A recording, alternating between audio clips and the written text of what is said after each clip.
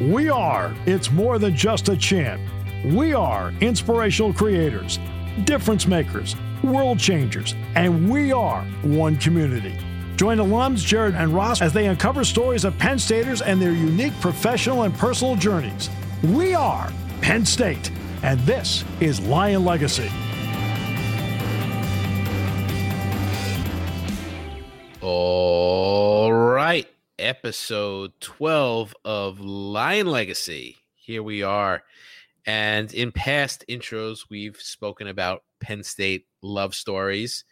And I actually want to give a shout out to one of our mutual friends. It's not a Penn State love story, but it is a future Nittany Lion, Abby Oppenheim, who we went to Penn State with, had a little girl, Everly. We're extremely excited to meet her hopefully later this summer when we can all get back to traveling, and certainly wish Abby and Sean a lot of luck and also a lot of sleep as well. So moving on, though, to today's guest, actually a friend of yours, fellow Lion ambassador, Ross. Why don't you tell us a little bit about Mr. Clifton Tay? Yeah, so I know Clifton from our time in Lion Ambassadors. Clifton was 2 years before me. He was actually on the leadership when I joined in 2002. And so for those that don't know, the Penn State Lion Ambassadors is the student branch of the Alumni Association. It was a group of really driven students who really wanted to connect both the student body and the alumni, further the efforts of the university, put on some great events around Penn State's Founders Day, guarding the Lion Shrine for homecoming, a lot of fun. So shout out to the Lambs out there. And so I know Clifton. So we actually hadn't connected in a long time. And Jared, you reached out to him and asked him to come on to the show.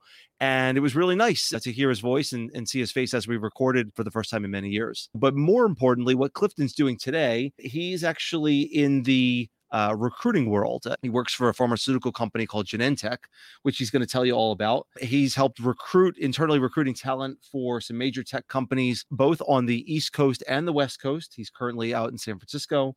A few of the takeaways from our episode with Clifton. He tells us about the soft skills that he's looking for in candidates.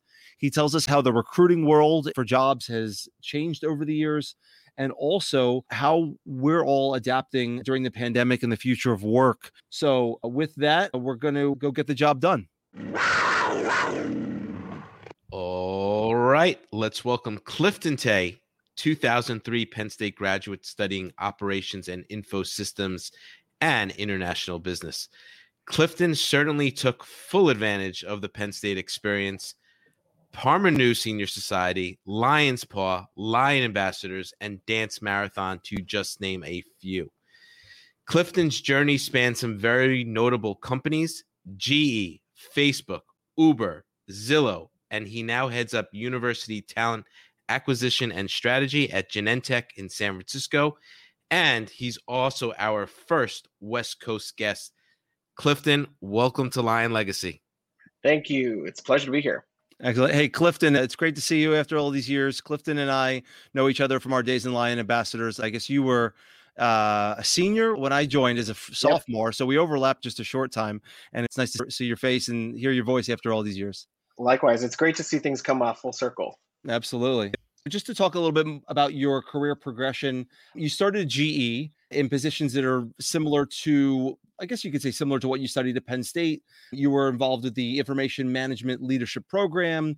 Later on, you became a project manager overseeing procurement, deployment, and transition of a new engineering tool at the time. But then it's somewhere along the way you pivoted into recruiting and talent position. I always joke that no one majors in recruiting. In college, there's no recruiting major. I fell into it. So, when I started my job at GE, I was in this program and they had a call for people to go back to their schools they graduated from to help recruit. And I was like, who does not want to go back to Penn State, be on the other side of that career fair booth and be able to talk about what you're doing now and go out on the company credit card to some of the bars. So I was all about that. We signed up, and Penn State had a crazy alumni group, as we do in every other kind of situation. GE, it was all a volunteer team made up of alums in various functions of the company. So I started helping out with the information management program. And then after a while, I got tapped to be the campus recruiting leader for Penn State for GE. And then after I came off my program, I hated what I was doing. I realized this is not the long-term fit for me. And then a role opened up in our corporate headquarters managing recruitment for the program that I was a member of. So I applied, got in, moved over to Fairfield, Connecticut, and then the rest is history from there. So in 2008, you make some big moves. As you mentioned, you were in Fairfield, Connecticut, but you went to California. I guess they say left coast is the best coast, I guess. Maybe some people would argue against that, but I'm sure you're in the pro of that one. And you transition, right, from one of the oldest companies in America now with GE to one of the newest, hottest ones on the block in Facebook, focused on university recruiting. Can you share what it was like to make a move like that, as well as some of the similarities and differences as it relates to recruiting between the two companies? Yeah, gosh, it was wild. So I left my job at GE. I don't know if this is a funny thing or not, but I left after 5 years because I got my pension. And that was like the big mark. I don't even know if companies give pensions anymore, but that was my like big turning point. I'm like, okay, I can work at other companies because I got my pension. So went out to Facebook and it was wild. I remember wearing a suit to the interview and texting my friend who was also a fraternity brother of mine and a Penn State alum that worked at Facebook. And he said, you better not be wearing a suit. And I was like, oh, shoot, I'm definitely wearing a suit. So he said, take off the blazer, rip off the tie, and make sure you don't have that before you go in for the interview. So I did that, interviewed, and I think I was employee like 550 at the time. And we were split amongst several different buildings in downtown Palo Alto. And Facebook was super small. It was a crazy experience. I remember one of the women who I interviewed with, she's a good friend to this day. She said she sold me partly on the fact that she said, if you come join and work for Facebook, you can wear flip-flops to work every day. And growing up in Hawaii, that was like the dream to wear like flip-flops to work. So I took the job, moved out to the West Coast, and it was a crazy ride. The stuff that we were trying to do and trying to figure out what we were doing as a company. I think some of the biggest differences, of course, with GE and Facebook were the size. I went from a 200,000 person company down to a 500 person company. It was like leaving a cruise ship and then going into a speedboat in terms of like processes, the bureaucracy that you had to deal with. I think some of the similarities, though, I think is the war for talent is the same. You had GE, who was this big 220-year-old company, perceived to be this kind of old, stodgy company, and you had to convince students to come and join. And what was the value proposition? And on a similar vein, Facebook was the same way. No one wanted to come to work at Facebook because they thought we'd be the next MySpace. Google was breathing down our back at the time about launching different social products, and we fortunately know Google's not really good at social, so they never really launched a serious threat to us. But it was like we were Twitter. When Twitter came out, we thought it was the end of Facebook for a while. So it was this war on talent, and it's a similar yet different company messaging to students about why you should work at a GE or a Facebook. Yeah, could you touch on this a little bit more? Because especially where you are right now in the Bay Area, Silicon Valley, right? The competition for talent is so insane. And whether you're Google or Facebook or you're now at Genentech, how do you start to differentiate yourselves from these companies? They may be different in terms of the industries they play or their value propositions to the customers, but a lot of times they're competing, for that same talent pool. Yeah, it's the brand. I think it's all about building a brand. And where I work in university recruitment, it's building a long-term brand. And I think this is where I think sometimes Penn State, we're at a disadvantage because we don't get a lot of the exposure that, say, like the Carnegie Mellons do in terms of like software engineering. Because, I used to own Carnegie Mellon, and it used to pain me that I was 3 hours from Penn State, but I couldn't go to recruit at Penn State because all the students were Carnegie Mellon, because that's where, quote unquote, it was a better CS program, a computer science program. And I think a little bit of that is, I think it's building a brand and having this familiarity. When you go to Penn State, especially in SMEAL, you want to work for accounting firms. New York is where they pull you, or DC is where they pull you, or Philly. And I think for some of the companies, especially in the Bay Area companies, we have to build out these brands. I think when you come out for talent, especially at a college level, it's what students are familiar with. I had the luxury of working for a brand at Facebook. Students were very familiar with Facebook. GE, maybe people were familiar because they had recruited for years and years at Penn State. You go to like Zillow, for example. College students had no clue what Zillow was because they weren't buying homes when they're in college. They maybe had a familiarity with a rental site that Zillow ran, but not. Genentech, we have the same problems, right? Genentech's trying to cure, Genentech's the founder of biotech, and we are trying to work on really simply how to cure cancer. Really hard to cure cancers. And who doesn't want to work for a company that's trying to do that, right? The mission of that company is so altruistic in a lot of ways, but it's all about building this brand and getting students familiar with who you are as a company, what your mission is, and a lot of times now too, what good you're doing for society. Absolutely. So actually, that's a good segue into the next question. So I'm going to bridge together your career journey there. So we talked about your time at GE. Then you went on to Facebook, then Uber, Zillow, and then now Genentech, just to piece it all together. All very impressive corporations, very well known. Look at, again, the GE being like the oldest one on the block. Uber, Zillow, Facebook being like the new guys, right? Like the companies that have been around for less than 20 years.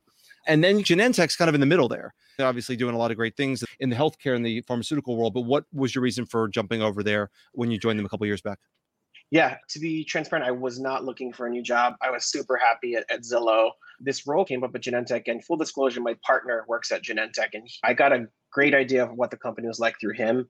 The more I started to read about it, the more I loved how the company was founded, the mission of the company. And for me, I am very mission driven and mission aligned, where I need to, especially in recruitment, I need to believe in what I'm quote unquote selling, right? Because I'm selling careers to students and people. So for me, I personally need to believe in the mission of what the company's trying to do. And that's one thing that's been really consistent with me with every single company that I've worked at. And so that was what led me to it. The pay was a little bit better. The benefits were slightly better. And that didn't hurt as well in this situation. You mentioned what brought you to Genentech, and now we're going to flip it around. And that's what you're doing is you're selling the company to college graduates and young professionals. We know that college students are getting certain technical skills from their courses. They're having success in the classroom. It's all very important. But as a university recruiter, what are some of the soft skills you're looking for? And how do the young professionals differentiate themselves from their peers when they don't necessarily have a ton of experience to fall back on? Yeah, so that's a great question. And I get asked this often. I think outside of like the core like skills that you learn in the classroom, I think some of the things that I look for is students that are entrepreneurial in nature. They're seeking out opportunities. They're not necessarily waiting for opportunities to happen.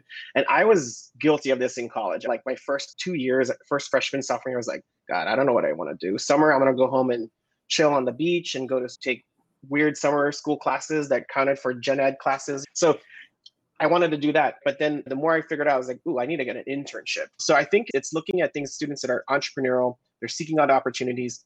I think this is really basic, but a firm handshake, knowing your elevator speech and then knowing what you want in an internship is really helpful for recruiters, especially if you're meeting them at a career fair.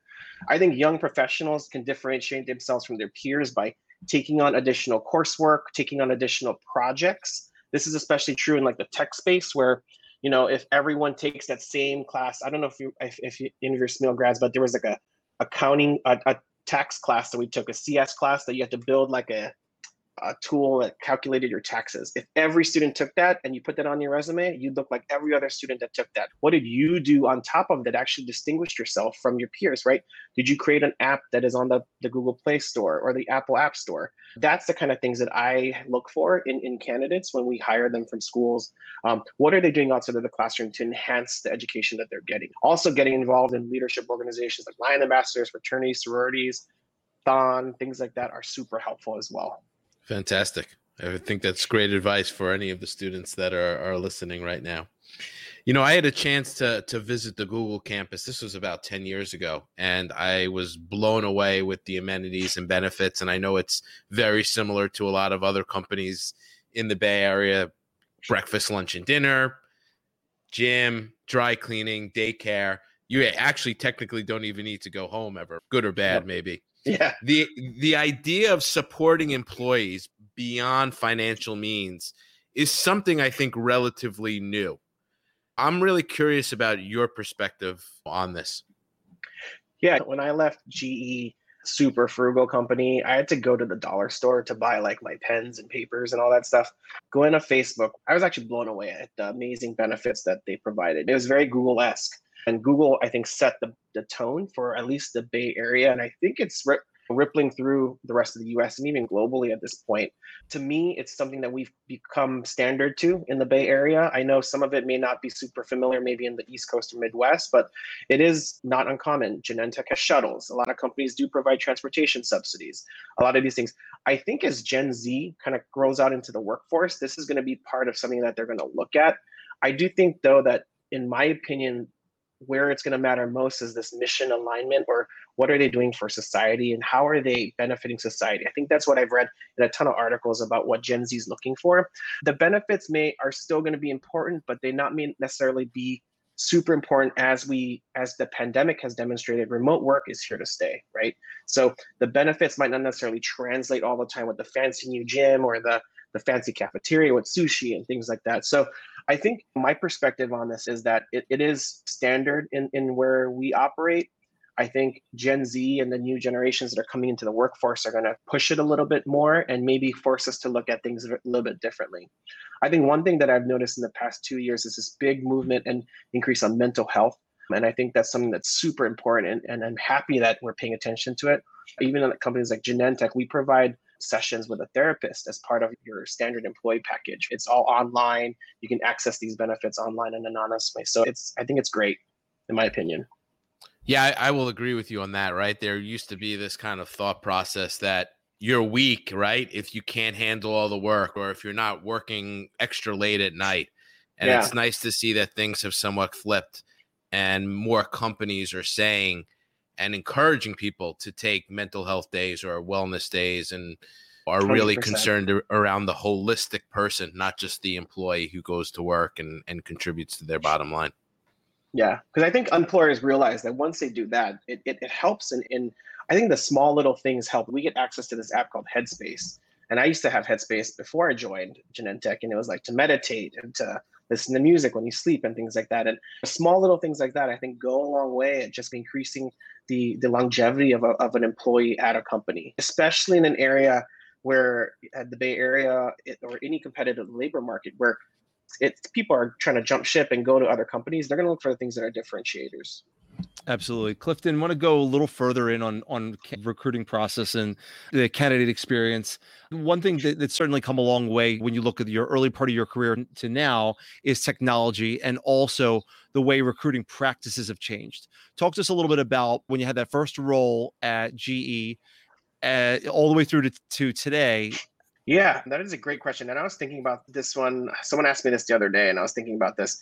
I think recruitment has evolved. I think there's still a human aspect to recruitment. And when there's a human aspect to recruitment, I think there's still some things that don't change. I think nothing can replace the benefit of going to a career fair and meeting a recruiter and having a positive, well-intentioned interaction with someone from that company. If you hit it off with that person, that could potentially open a lot more doors for you in the recruitment process. Technology has definitely come a long way. I think we've utilized technology. Everyone talks about utilizing artificial intelligence to do the helping in the recruitment process. I think there's been some positive news on that. I think there's been some negative news on that as well, because I think there's one case where they used AI and the AI actually learned how to bias the review process based on what humans were doing, which is what they were trying not to do. They're trying to do an unbiased approach to reviewing this process. So I think there's some work still to be done there.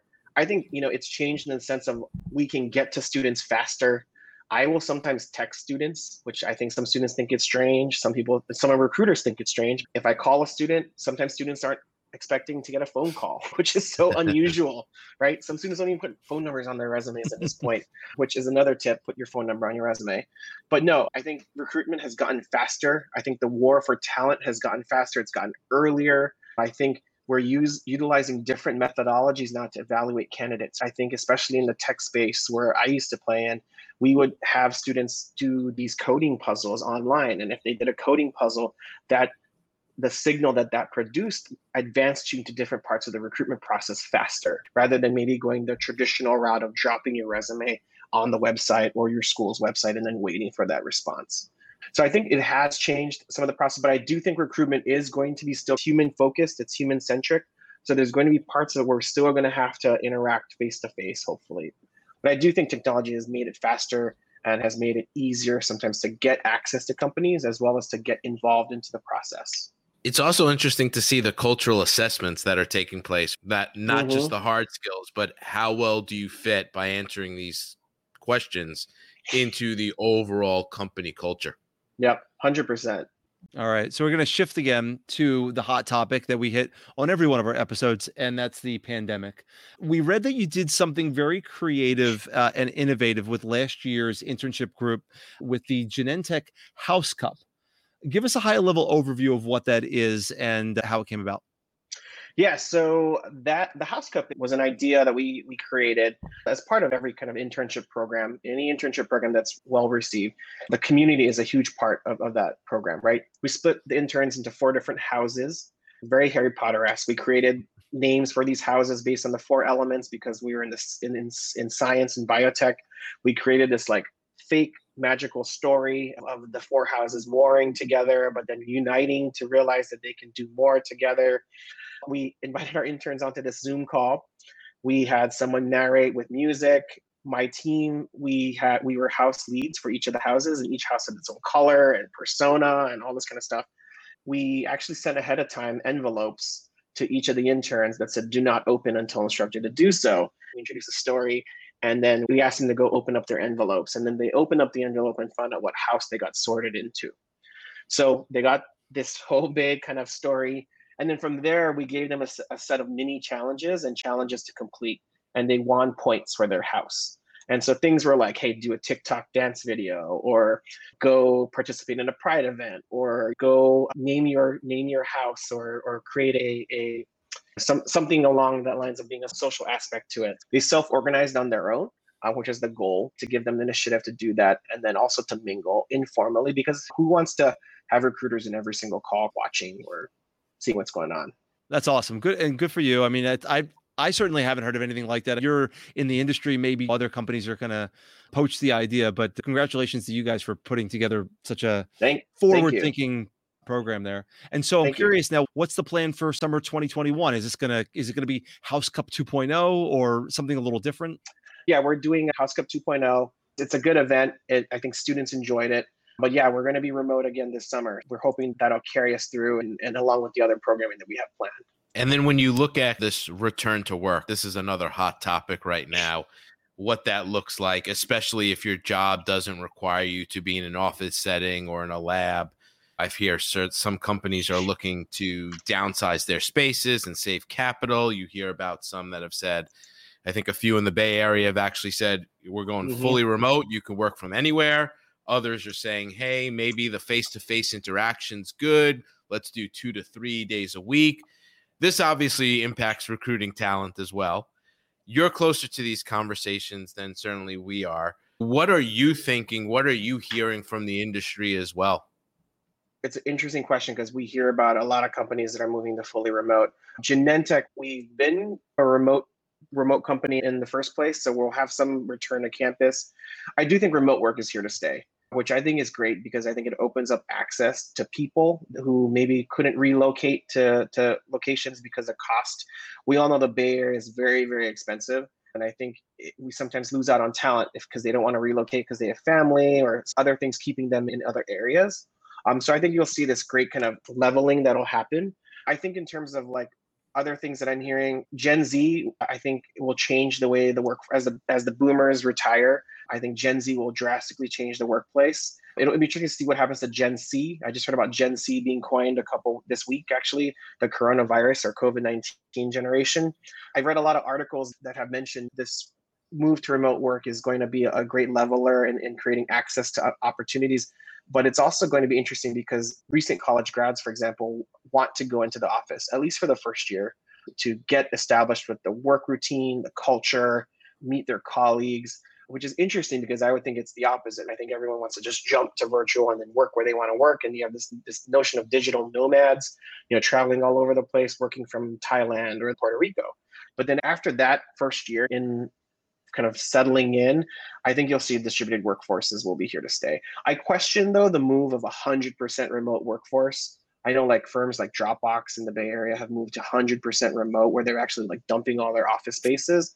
I think the jury's still out on that whole move. I think going 100% remote might not be the best thing, but we'll see. We're going to see that in a couple months of what happens there. I'm actually a fan of going in like 2 to 3 days a week. I like being with coworkers. I feel more connected to the company. I think the in-person relationships allow you to potentially do your job better. I know that's just me. I don't know what you feel, Ross, on that one, but I'm a guy that likes face-to-face, at least at some point. Yeah, I agree. I mean, I was one where I have never had a anything more than just a when you need to be remote, you can be remote type of situation.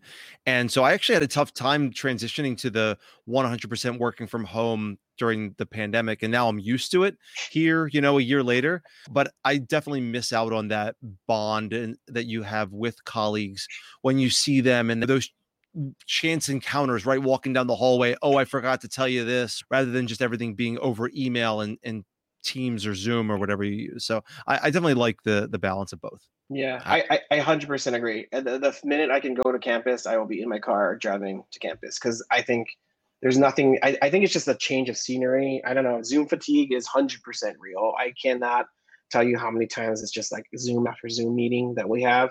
But it's interesting. Yeah, we'll see what happens, I think, in a couple months. I would like to go to the office, though, in shorts. I don't know. Maybe some offices like Facebook allow it, but yeah, I'm not looking forward to come to the Bay. I feel like every firm out here, except for maybe finance, you can wear like a t-shirt and jeans and sneaks to work. That's right down your alley, Jared. That is. That's perfect. So we have a good amount of Penn State students that listen to this podcast, not just alums. Curious, and you've touched upon it a little bit before in some of your earlier answers, but what's your message? Is there anything in addition to students these days right now that are graduating or maybe going to take that internship in how to best position themselves for success coming out of college, but also anything that you've learned as well from the career journey?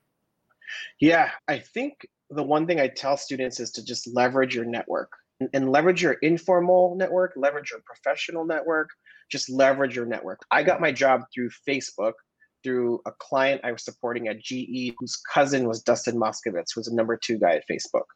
And my resume got sent that way. Also, my referral got sent through my fraternity brother, who was working at the help desk at Facebook. My job at Zillow was through a referral of a previous manager I worked with at Facebook.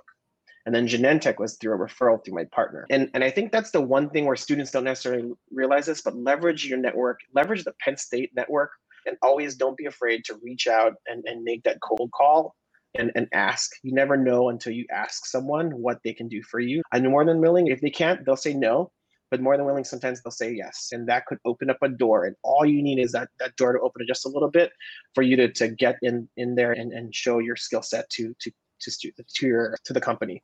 I do want to mention too, this also applies for students that are seeking or that are already in internships. Also, go and leverage. When you have an internship at a company, that's unfettered access to anyone in the company, right? I don't know other companies, but like you could email the CEO if you wanted to. Just make sure it's not a career limiting move. Spot on. Great advice there.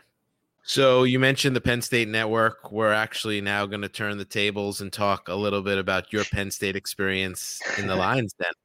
You alluded to it earlier. You grew up in Hawaii, which is, I don't know how many thousands of miles away from University Park. So tell us about what made you come all the way to the middle of Pennsylvania.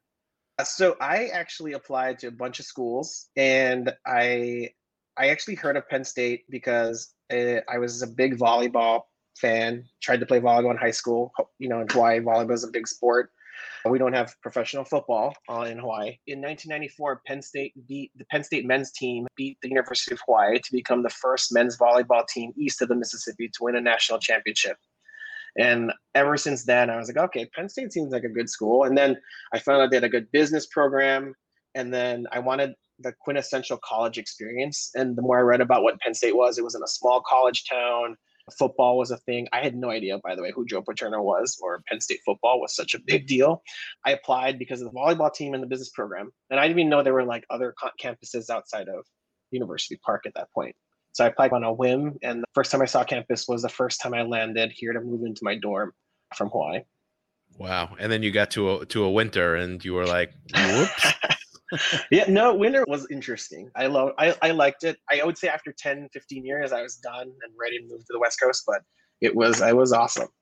Yeah, I'm a big volleyball fan as well. I enjoyed my time going to those games. So that's fantastic. So you've obviously had such an impressive career. How has Penn State prepared you for that career and all of your professional endeavors? I told this to students on my tour too. Penn State's a huge school, 42,000 students. I think maybe even bigger at this point, I don't know. But it's taught me to be resilient and seek out opportunities. I think Penn State has every single opportunity you can imagine under the sun. It's also a big campus, but the minute you take some time to get involved or meet people, it becomes super, super small. I started the Hawaii Club at Penn State for students from the state of Hawaii, or get involved in Lion Ambassadors or Greek life. It made the campus super small. And I don't regret that experience at all, because I loved having that big school feel, and then also that small school feel as well. Yeah, a lot of other guests have spoken about how do you navigate between the big school and then the small school and kind of creating those really close-knit environments. Tough question, especially since you've done a lot at Penn State. Favorite Penn State memory? I have a favorite. If I can have two favorite memories, I'll do my first favorite memory, I think, is just studying on campus when it's snowing out. And I think when it's late at night, I think I always love looking at Old Main from the lawn. I think there's nothing that beats like being late at night, no one's really around, hearing the snow actually fall, hit the ground on Old Main lawn, and then staring up and hearing the chimes. To me, that was like this magical, like quintessential college. And that's one of my favorite memories. I think if I can have a favorite other memory, it would be when Joe Paterno won his 324th victory to beat Bear Bryant for the record. And Cliff, the next one. So we know each other from Lion Ambassadors, as I mentioned at the beginning, which for the non-Penn State listeners out there is the student branch of the Alumni Association. And just an excellent organization. I really enjoyed it. I know you did too. So give us a little bit of your favorite Lion Ambassador memory now. I don't know if it's a favorite memory, but it's the most prevalent memory was guard the Lion Shrine. When we guard the Lion Shrine during homecoming, there was like different events, and there was like this sumo wrestling costume. I don't know, you wrestle each other in these big, ridiculous suits. Sure. I was wrestling the president, Scott Johnson at the time. Mm-hmm. Yep. And something happened, and my knee, I think I hyperflexed my knee and tore my meniscus. Oh, no. So I literally just went down, and everyone jumped on top of me, and I was like, I am hurt. Get off me. I need to go to the hospital. Paul Sharkey took me to the hospital, and I had a cast on for a couple weeks after that. But that was, I think, the most vivid memory of Lion Ambassadors, I think, out of all of them. I still tell that story to this day. Wow. I actually, now that you're saying that, I remembered. Obviously, I wasn't there for that one, but yeah, that brings. It was in a line dance. I think it was in a line dance song. Oh, it had to have been. I busted my knee. All right. And so next, if you could visit with the 18-year-old version of yourself as a freshman, right? You're landing in State College Airport for the first time from Hawaii. You start your freshman year. What advice would you have given yourself? Seriously, I would say don't be scared of trying new things. I think my freshman year, I got a little bit nervous about doing certain things. I'd say don't be afraid of doing new things. And unofficially, I would say eat all the chicken Cosmos you can from Reddifer. It's in South Halls. I don't know if anyone knows what a chicken Cosmo is, Ross or Jared. You remember what those are? We are? had them in East Halls also. Yeah, in East. At the Big Onion, I think, had them. Yeah. But yeah, eat all the chicken Cosmos because those things are amazing. And I don't think they make them anymore. I'm impressed that you came up with the Big Onion. Man, that is impressive. Yeah. Speaking along the advice lines now, let's say you go back to Hawaii and someone says, hey, I'm considering college. Why Penn State? I honestly think it's one of the best, values for your education that you can get out there today. I think from a personal side, the school will teach you how to be independent. It'll teach you how to cope with varying situations in your life. I think it'll teach you to be resilient because you'll deal, like I said, with that big school atmosphere. So it'll teach you how to find your pockets of people that you can bond with and can be friends with. And I think it to me, was like the Norman Rockwell paintings, right? It is the quintessential college experience where you get a plethora of activities to do in an environment that's focused on the school. And who doesn't want to be a part of a bigger movement? Like we talk about students that look for companies and have a value proposition and all that. I think Penn State's value proposition is just join this larger family of people that you can connect with and you have immediate bonds with. Whenever you meet a Penn Stater, you can relate on something with them. And it's this magic that you light up and you talk to people about. I think that's why you should go there. I think on a more serious professional side, I think Penn State was just ranked by recruiters as like one of the best schools to recruit talent from. And I think that's a testimony to what the school teaches you in terms of how it preps its students to deal with adversity and how to handle themselves in a situation. Amazing. This has been a great conversation for us. Loved hearing your journey, of course. And it's quite honestly, it's easy to see why you're in the position that you are today and why companies want the future talent first to interact with someone like yourself. I think you represent companies really well. You're a genuine person. You Thank have the you. best interest of students and the talent. And as you mentioned, you're very mission oriented, and that shows through and through with your passion. And we certainly wish you a lot of success in the future. Hopefully Ross and I get over to the West Coast Anytime. sometime soon, and we can meet in person, or even better, maybe we'll go to Hawaii and meet up with you there. Anytime you're in the area, let me know. There's wine country even nearby. There's lots of good food, lots of good beer. Sounds good to me. Definitely. And we always end with, we are Penn State.